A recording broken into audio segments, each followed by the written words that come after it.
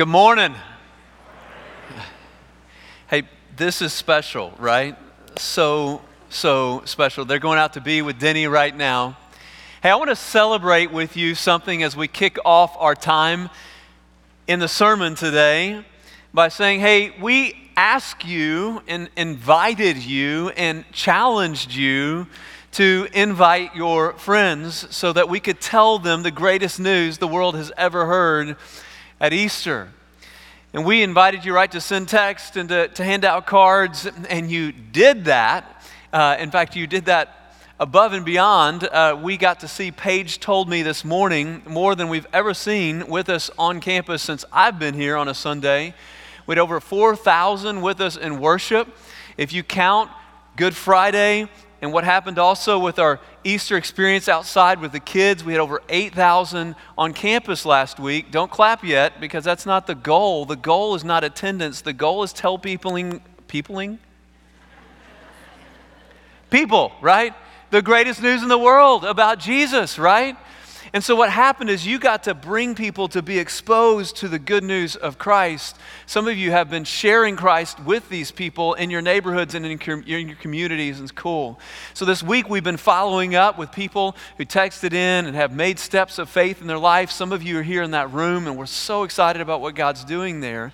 But I don't want to tell you, we're not done with all that, but this Wednesday, we also challenged our youth to invite a friend to be part of our dodgeball y'all. We had a dodgeball tournament, and in order to have a team, you had to have someone on your team that was not part of our church family, and there were 42 dodgeball teams in the dodgeball tournament, 37 of also cornhole teams of the dodgeball tournament, and then after, we got to share Jesus with them, tell them the good news of Easter, that Jesus came to die on the cross for your sin. He rose again, that life, right? After we got to share that with them, we saw a lot respond. After follow-up conversations, meeting face-to-face, we think on Wednesday, we got to see 35 more people begin a real relationship with Christ at youth, which is awesome. Y'all can clap for that. That's awesome.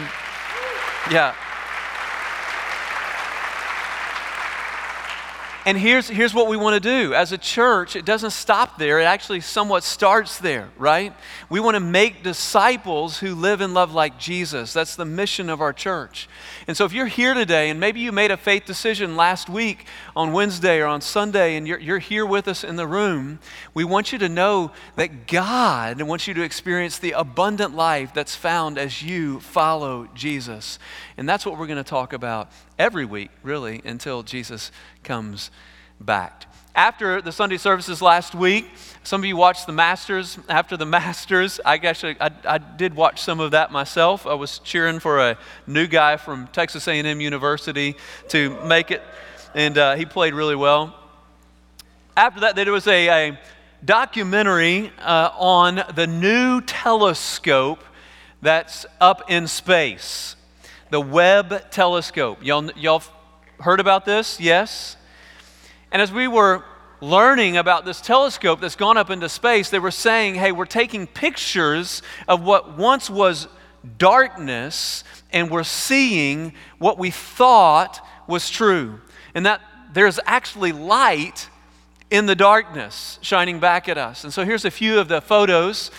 These are previously unseen stars and galaxies that were in what we thought was darkness, but when we focus this telescope, it's sending back these stunning pictures as we see this light in the darkness of these stars. Now, I wish I could talk at length about this. There's so much there. There was one of the guys there saying, hey, this doesn't really even make sense, because as we're watching space, they should be pulling themselves back together. We see some of the gravity, but then they said there's like 95% of what's going on that's pointing to a power that we don't know or understand. And I'm thinking,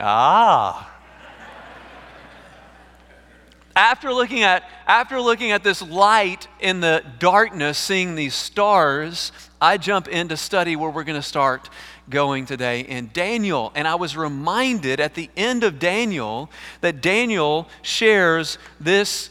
Some may have heard this verse. It's a verse that I heard growing up. It's Watch. And those who are, what's the word? Wise, that word will show up a lot in Daniel, shall shine like the brightness of the sky above. And those who turn many to righteousness like the stars forever and ever. Daniel is going to be telling us his story, and more than his story, the story of God working through people who are going to shine in a very dark culture, the culture of Babylon. And as we jump in, I just want you to hear, in fact, before I even go farther, I want to introduce someone in the room. Where's Mark Fansler? Here we go, Mark Fansler. Mark Fansler is jumping up here on stage. Mark helps us by cranking out. How do you do everything more funny than me? Yes. And in a good way. This guy, yes, if you've ever been around him, you laugh more than when you're not. Yeah, he's so much fun. But he also helps tell the story of Jesus in the lives of so many people because he helps do our video production. He's a gifted artist, and twice in the 6 years that I've been around, we brought him up during a sermon series to take notes kind of in front of you. And he's going to do it in a little different way today on a table here that you will see at different times as we go through our time. So Mark, thank you for using your gift. As he jumps up, Babylon is where this story is going to take place. Babylon, I told you, very dark culture. Babylon was really obsessed with the stars. They were all about studying the stars, and they connected the stars to their many different gods. They were very artistic and very affluent. In fact, one of the ancient wonders of the world was the Hanging Gardens of Babylon, and people that say it existed say it would have existed right now when we're reading in this book. There was, again, an unbelievably dark culture of Babylon that we will learn about. And I don't know if you've noticed, but there's a lot going on in our culture right now. This is not new. The Bible tells us there's this cycle that goes on in the history of the world where God shows himself and people start to follow him, and as they do, there's this revival and repentance, and the world is blessed. But as the world is blessed, we got to start getting obsessed with our blessings, as we kind of heard about what's going on in America, and it becomes harder to follow, and people start turning away, and the world starts getting darker again. As we're in this dark culture, how do we shine? How do we shine as lights in this dark culture? It's almost like Daniel is a handbook for us. He's going to, first half, tell us his story. Second half, he's going to prophesy that God's going to make it all better. In order to honor God's word, I want to invite you to stand. Buckle up. We're going to read an amazing story.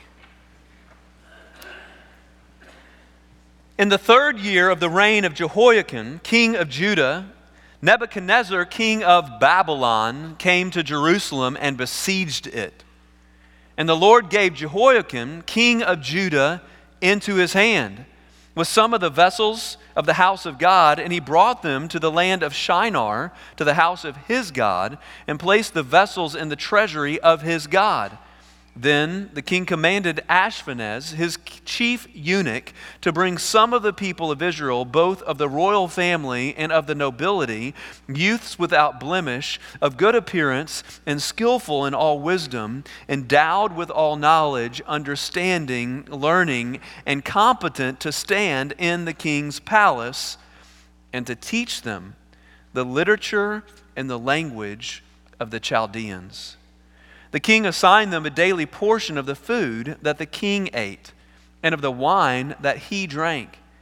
They were to be educated for 3 years, and at the end of that time, they were to stand before the king.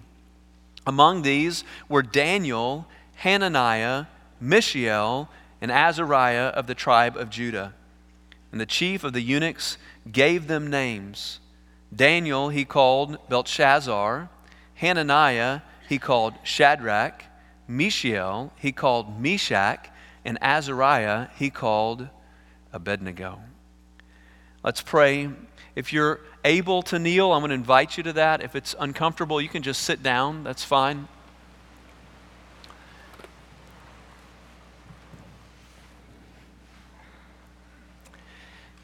God, I ask in the name of Jesus, through the power of the Holy Spirit, that you would do something supernatural through this time. God, that you'd help us as your followers learn to shine in the darkness. God, I ask for wisdom that we're going to read about all over Daniel, and courage. God, give us wisdom to know what to do, and give us the courage to do it. God, not for our glory, but for yours. I don't know really what's happening in your life right now, but would you ask God right now to speak into your life to help you learn how to shine in our world today? Would you ask God to do that?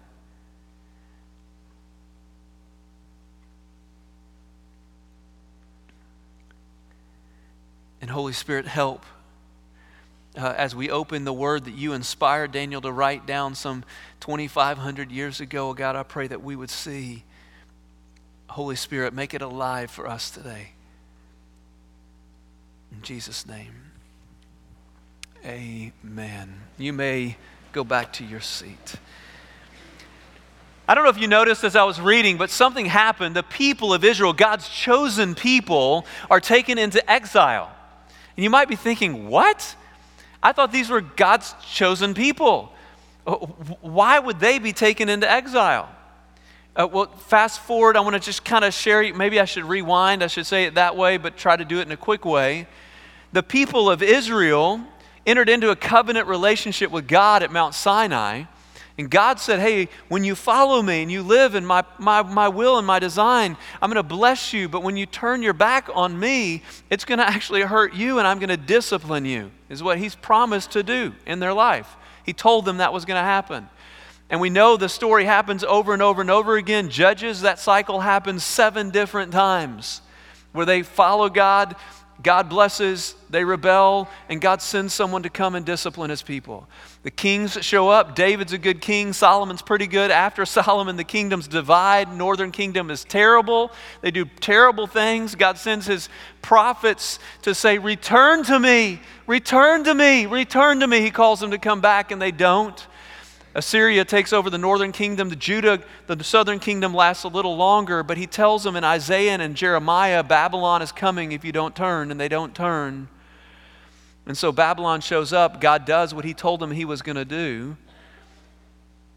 Verse 1 again. In the 3rd year of the reign of Jehoiakim, king of Judah, Nebuchadnezzar, y'all say his name with me real quick. Nebuchadnezzar, he's a bad guy.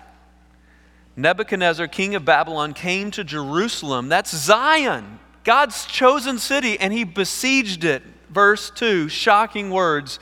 And the Lord gave Jehoiakim, king of Judah, into his hands with some of the vessels of the house of God, the temple. And he brought them to the land of Shinar, to the house of his God, and placed the vessels in the treasury of his God. Do y'all notice, again, the first few words there of verse 2? And the Lord did what? Okay, theme of the whole book of Daniel. We're going to see it all over the book of Daniel. If you want to take notes, here we go. God is in control. God is in control. Verse 2 tells us God is in control of who is in control. God gave his people to Babylon. What's going on? Well, I've already told you the Lord disciplines those he loves. It tells us in verse 2 that this was the land of Shinar. You can go all the way back to Genesis chapter 11 if you want to, and you can read about something that happened in Shinar. Anybody know what that story is? It's about a tower. The tower of what? Babel. Yes. Whoa, he's drawing it right there. It's almost like you've read my notes before. Yes. The Tower of Babel is a story of these people thinking, hey, let's build for us something for us, about us, and we're going to show that we can earn our own and build our own way to God. So they try to do that, and God's like, that's not cool. And so he starts to make them babble. They can't communicate with each other, and he spreads them out. Okay? This is in the land of Shinar. In fact, when you study right now, that you can go study that Babylon was the largest city in the world at its time. The temple to Bel, which is the name that Daniel is given, Belshazzar, comes from this. Right beside the temple to that demonic god, there was a multi-leveled stepped pyramid that they said was taller than our normal stories, but would have gone 7 stories high, towering up above the city when Daniel was there. Belshazzar. Okay, this group of people, Israel has started to worship bad gods, but this group of people, you'll see, is unbelievably evil.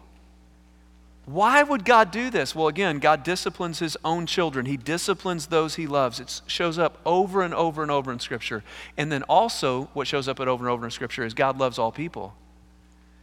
And God sometimes takes his people to help their light shine, to correct them, to get the flashlight on, but then places them in a dark culture so that they can shine. And we're going to see Daniel do it. We're going to see Daniel shine as a light in Babylon. So God's in control, places them there. First thing that I think is specific to chapter 1 is we're going to see that darkness will try to indoctrinate and to assimilate us. When I say darkness, the world, the fallen world, is going to try to, and we'll see in the story, and I think it's happening still today, to indoctrinate you and I, to get their language into us so that we will become like them. Watch what happens. Verse 3.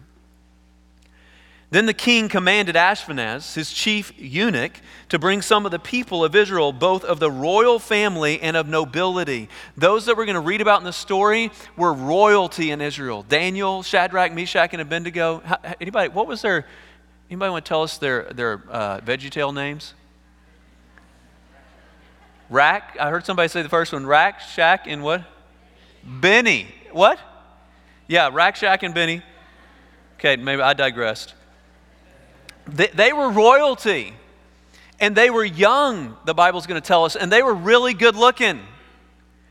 When I say young, students up there, they were between, most commentaries tell us, between the ages of 13 and 15. They were young, not much different age than you. Watch what happens. Verse 4, this youth without blemish, of good appearance and skillful in all wisdom, endowed with all knowledge, understanding, learning, and competent to stand in the king's palace. And watch what he's going to do. And to teach them the literature and the language of the Chaldeans. Darkness has an agenda. What's his agenda? It's to teach them. It's to indoctrinate them in order to assimilate them. Verse 5, the king assigned them a daily portion of the food that the king ate and of the wine that he drank. I don't know if any of you here like a nice glass of wine. Like, this was the best in the kingdom. I need another sermon. I just realized okay, keep going. They were to be educated for 3 years. And at the end of that time, they were to stand before the king. 3 years of indoctrinating them, so that they could assimilate them. Among these were Daniel, Hananiah, Mishael, and Azariah of the tribe of Judah. And the chief of the eunuchs gave them names. This indoctrination goes so deep, when they would rename someone in these times, it would go to the core identity of who you are. People would become what their names said they were. And he's trying to change their identity. Daniel, he called Belshazzar. Say Belshazzar with me. 1, 2, 3. Belshazzar. Hananiah, he called Shadrach. Mishael, he called Meshach. And Azariah, he called Abednego. If you look at these names, VeggieTales showed up on the drawing. Yes. Yeah. If you look at these names, he takes the Hebrew name that was referring to their God, Yahweh. It's part of all of their names. and he replaces it with a name that refers to a god of Babylon. Specifically, even interestingly, Daniel's name is changed from a male name to a female name. Belshazzar was the lady protector of the king. The culture is seeking to indoctrinate them in order to assimilate them into their darkness. So what is it they were teaching? This is just for fun. Again, I told you Jeremiah, Isaiah tell us it's going to happen. Isaiah actually tells us what Babylon was teaching. So if for fun, turn back. If you're new to the Bible, you can find in your Bible, Daniel 1, Isaiah is to the left. And so go left a little while, you'll find a bigger book called Isaiah, Isaiah 47. There's something he repeats when he's telling us what they teach, and so I'm going to read those two verses. Isaiah 47 verse 8 says this, "Now therefore hear this, you lover of pleasures." Nothing in our culture is telling us to pursue something that brings pleasure, right? No. "Who sit secretly, who say in your heart, I am, and there is no one beside me." Skip down to verse 10. "You felt secure in your wickedness." Okay, not just pleasure, pursuing pleasure, but now actually doing bad things. "You felt secure in your wickedness. You said, no one sees me. Your wisdom and your knowledge led you astray. And you said in your heart," y'all read that phrase with me again, "I am, and there is no one besides me." Apparently, Babylon, what they were trying to indoctrinate and assimilate people with was, hey, it's all about you. You.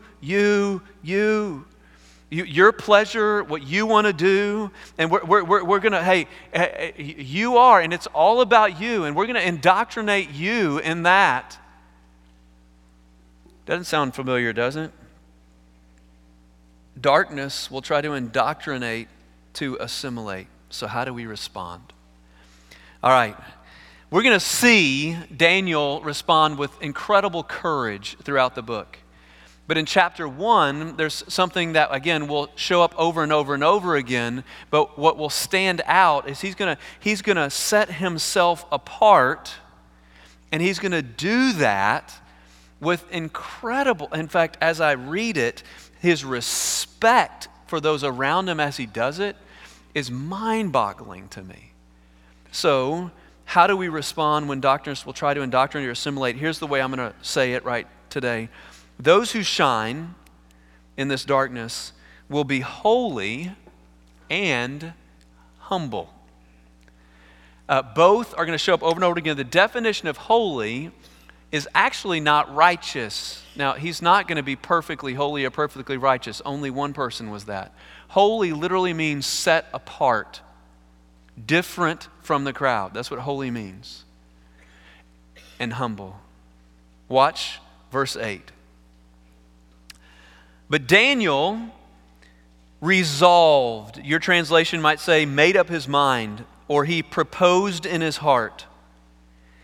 Daniel resolved that he would not defile himself with the king's food, or with the wine that he drank.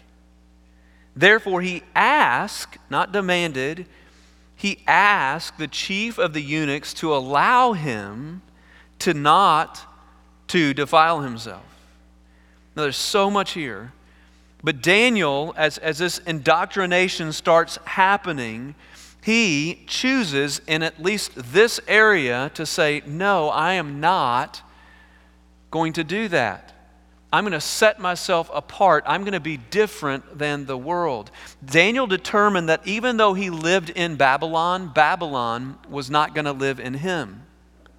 And Daniel recognized that if he's going to shine as a light in Babylon, in order to make a difference, he had to be different. He recognized this is opposite of what the world is going to pressure us to do.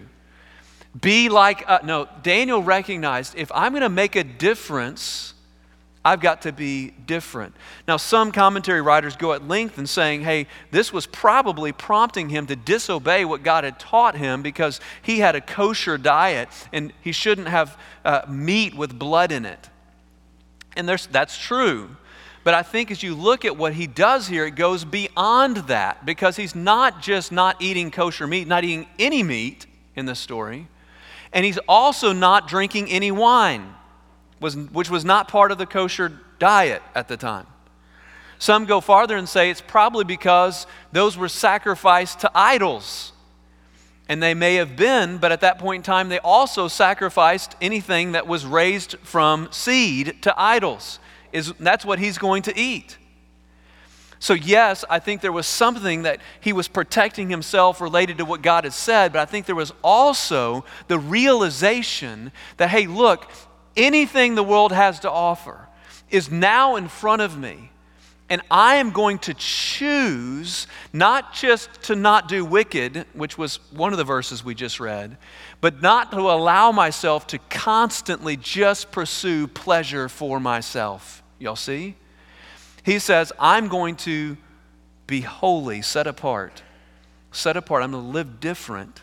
And watch the way he does it. He does it so humbly. He asks if the eunuch would allow him. Verse 9, and God gave. Notice again, theme of the book of Daniel. Who's in control? God. God gave Daniel favor and compassion in the sight of the chief of the eunuchs. And the chief of the eunuchs said to Daniel, I fear my lord the king, who assigned your food and your drink. For why should he see that you are in worse condition than the youths who are of your own age? So you would endanger my head with the king. Then Daniel said to the steward, whom the chief of the eunuchs had assigned over Daniel, Hananiah, Mishael, and Azariah, test your servants for 10 days. Let us be given vegetables to eat and water to drink. Then let our appearance and the appearance of the youths who eat the king's food be observed by you, and deal with your servants according to what you see. So he listened to them in this matter and tested them for 10 days. And at the end of the 10 days, it was seen that they were better in appearance and fatter in flesh. By the way, if you do the Daniel diet to lose weight, notice that it says they were fatter. I'm just saying. Fatter in flesh than all the youths who ate the king's food. So the steward took away all this fine food, the food and the wine that they were to drink, and gave them vegetables. Okay, Daniel says no, but he says no humbly. In other words, and we're going to see it throughout Daniel, even when he gets to the point where he is the wisest man in the whole kingdom, he's going to respond to people who are doing evil things with grace and humility. Different ways of saying it. He was resolute and respectful. He was passionate and compassionate. He took a stand, but he didn't make a scene. His goal was to be the righteous person in the room more than the right person in the room. He understood that he could not expect Babylon to do what he wanted Babylon to do until they saw in his life, as he shined, living differently, till they saw, which we see in the story, that when we do that, it's good. Chris Hodges, pastor theologian, says it this way: truth without grace is mean. Grace without truth is meaningless. And I think there are a lot of people in our culture that go back and forth between those top two. Truth and grace together are medicine. And Daniel's going to bring it to his culture. Another pastor theologian in our culture, Larry Osborne, tells the story about a man in his congregation who was irate with him as a pastor, saying to him, every week you need to preach on politics and the gender issue in our culture. And he was irate with him. So he went to his staff team and says, I need to learn about him so I can engage in a conversation out of love with him. And they said, okay, here's what we want you to know. We've tried to engage with him, but he's also right now sleeping with his girlfriend, and he won't listen to us when we talk to him about that. So he said he reached out and he said, hey, I want to talk about those things because we do. In our church, we do talk about those things. We're not going to back away. In fact, as we go through Daniel, you're going to hear some of this stuff. But he said, hey, can I talk to you a little bit about what's happening in your life personally, spiritually? And he said the man left the church. Then he writes these words, many Christians seem to think that our rapidly declining cultural influence is due to our lack of commitment to the so-called cultural wars. But I think not. Our churches have long been filled with people who claim to be Christ followers, but who live like pagans. And if you look at the story of the Bible, the hope for our culture is when you and I, in fact, when our culture is going the wrong way, it's usually because God's disciplining the church, those he loves, to live in line with him. But when we start shining as lights in our culture, that's when our culture is going to see people living holy and humbly before God, that there's a difference about that. And they are going to hopefully see our Lord and Savior Jesus Christ be empowered by the Holy Spirit that is in my life and yours. And then this God who's in control can start to control them. The hope of the world is in the church, and you and I as a church, we need to shine. And next week, we're going to talk about what he does courageously and out loud in his culture. So please hear me say, this does not mean we shut up. But this does mean, we'll see, as he carries himself, he's going to be set apart, holy, but he's going to do it humbly with grace and truth. Watch what happens. Verse 17, as for these 4 youths, God gave them learning and skill in all literature and wisdom. Who's in control? God. Notice who gave them this. In all literature and wisdom, there's our word again, and Daniel had understanding in all visions and dreams, which will be fun in this book. At the end of the time, when the king had commanded that they should be brought in, the chief of the eunuchs brought them in before Nebuchadnezzar. And the king spoke with them, and among all of them, none was found like Daniel, Hananiah, Mishael, and Azariah. Therefore, they stood before the king. Basically, the king picked them to be his key right-hand men. Like he becomes the chief of staff, basically, for the president. Why? As he was shining as a light, living holy and humbly, and in every matter of, what's this word again? Wisdom and understanding about which the king inquired of them, he found them 10 times better than all the magicians and enchanters that were in all his kingdom. And Daniel was there until the first year of King Cyrus, which was some 66 years later. Daniel serves as the guy who's the wise man in this kingdom. He's the guy, right, who they go to for wisdom and understanding, shining as a light in Babylon. As I read this and I thought about this verse again, the end of the book, Daniel chapter 12, verse 3, and those who are wise shall shine like the brightness of the sky, and those who turn many to righteousness like the stars forever.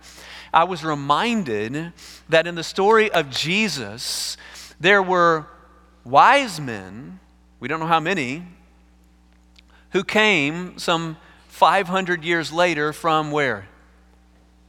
The east. You know what was east of Jerusalem? In Bethlehem? Babylon. Now, I don't know fully what goes on, but I know Babylon was studying the stars, and God placed in Babylon a man that was looking for the coming king. And as they looked up into the sky, he probably told them, you know what? God is going to send a Messiah, a coming king in the future, that Daniel was used in such a huge way, shining as a light in his culture, that his culture was looking at the sky for this coming king like the Jewish people weren't even doing at the time. And they show up to point the whole world to the baby that was born in the manger. Y'all know, again, the hero of the story is not Daniel. The hero of the story is God, and God is in control. There's a better than Daniel, holy and humble leader in Scripture, and his name is Jesus. When he showed up on the scene in this dark world, they tried to indoctrinate him, to assimilate him, and he was not indoctrinated. In fact, one of his first temptations was eating food, and he said no to it. He was holy and humble in a way that Daniel could never be, and you and I can never be. You're never going to live perfectly in front of people. Jesus lived perfectly. Our role in our culture is to point people to the one who came to die for you and I. Some growing up, and I'll end with this as I go over here. Some in the story of Daniel think the main point is that Daniel gets to see God shut the mouth of the lions. Or Shadrach, Meshach, and Abednego, the fire is not going to burn them, right? If you step back and look at the story, it's actually the opposite. He's going to live all of his life in exile. We're going to see him persecuted for standing up for what he believes. And I think it could happen and will happen for you and I as we, even when we seek to be holy and humble. The world's going to push back at times, right? We're going to see that happen for us. But we get to know that there's a God in control that you and I get to point people to. And I want to say, before you run away, tell us what you drew here. Yeah. Sure. What we have here is, I can't tell if you can see, but there's the hand holding the glove, so that's God is in control. Yeah. Holy is set apart. We have the giant star here casting light. So to me, the big theme was light and darkness. Yeah. So this is Daniel peering out, and light's shining on him, shine like a light. Yeah. And of course, I forgot his name. What? The VeggieTale guy. Rack Shack? Larry. Rack Shack? Shack, Rack, and Benny. Yeah. Rack Shack. I'm going to do it backwards. Yeah. And then God is the hero of the story, and then the Tower of Babel, obviously here in the middle. Yeah. I loved earlier in the praise when they did the song with Psalm 141 too. Let my prayer be counted as incense. So there's some incense, and it's kind of going up. So cool. Perfect way to stop, because this is what I want to do. I want you to turn your prayers as incense to God. Yes.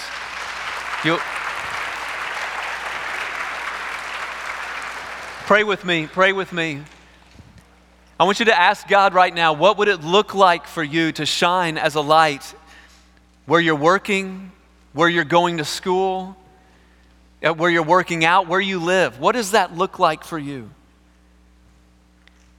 How can you this week have the courage to live holy, set apart, and humble before those that God has placed you with?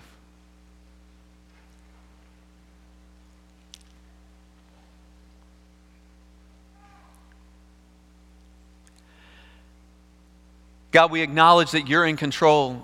And God, we ask that you would, for your glory and for our world, our culture, that you would light us up. Give us wisdom and courage. Use this book to shape us.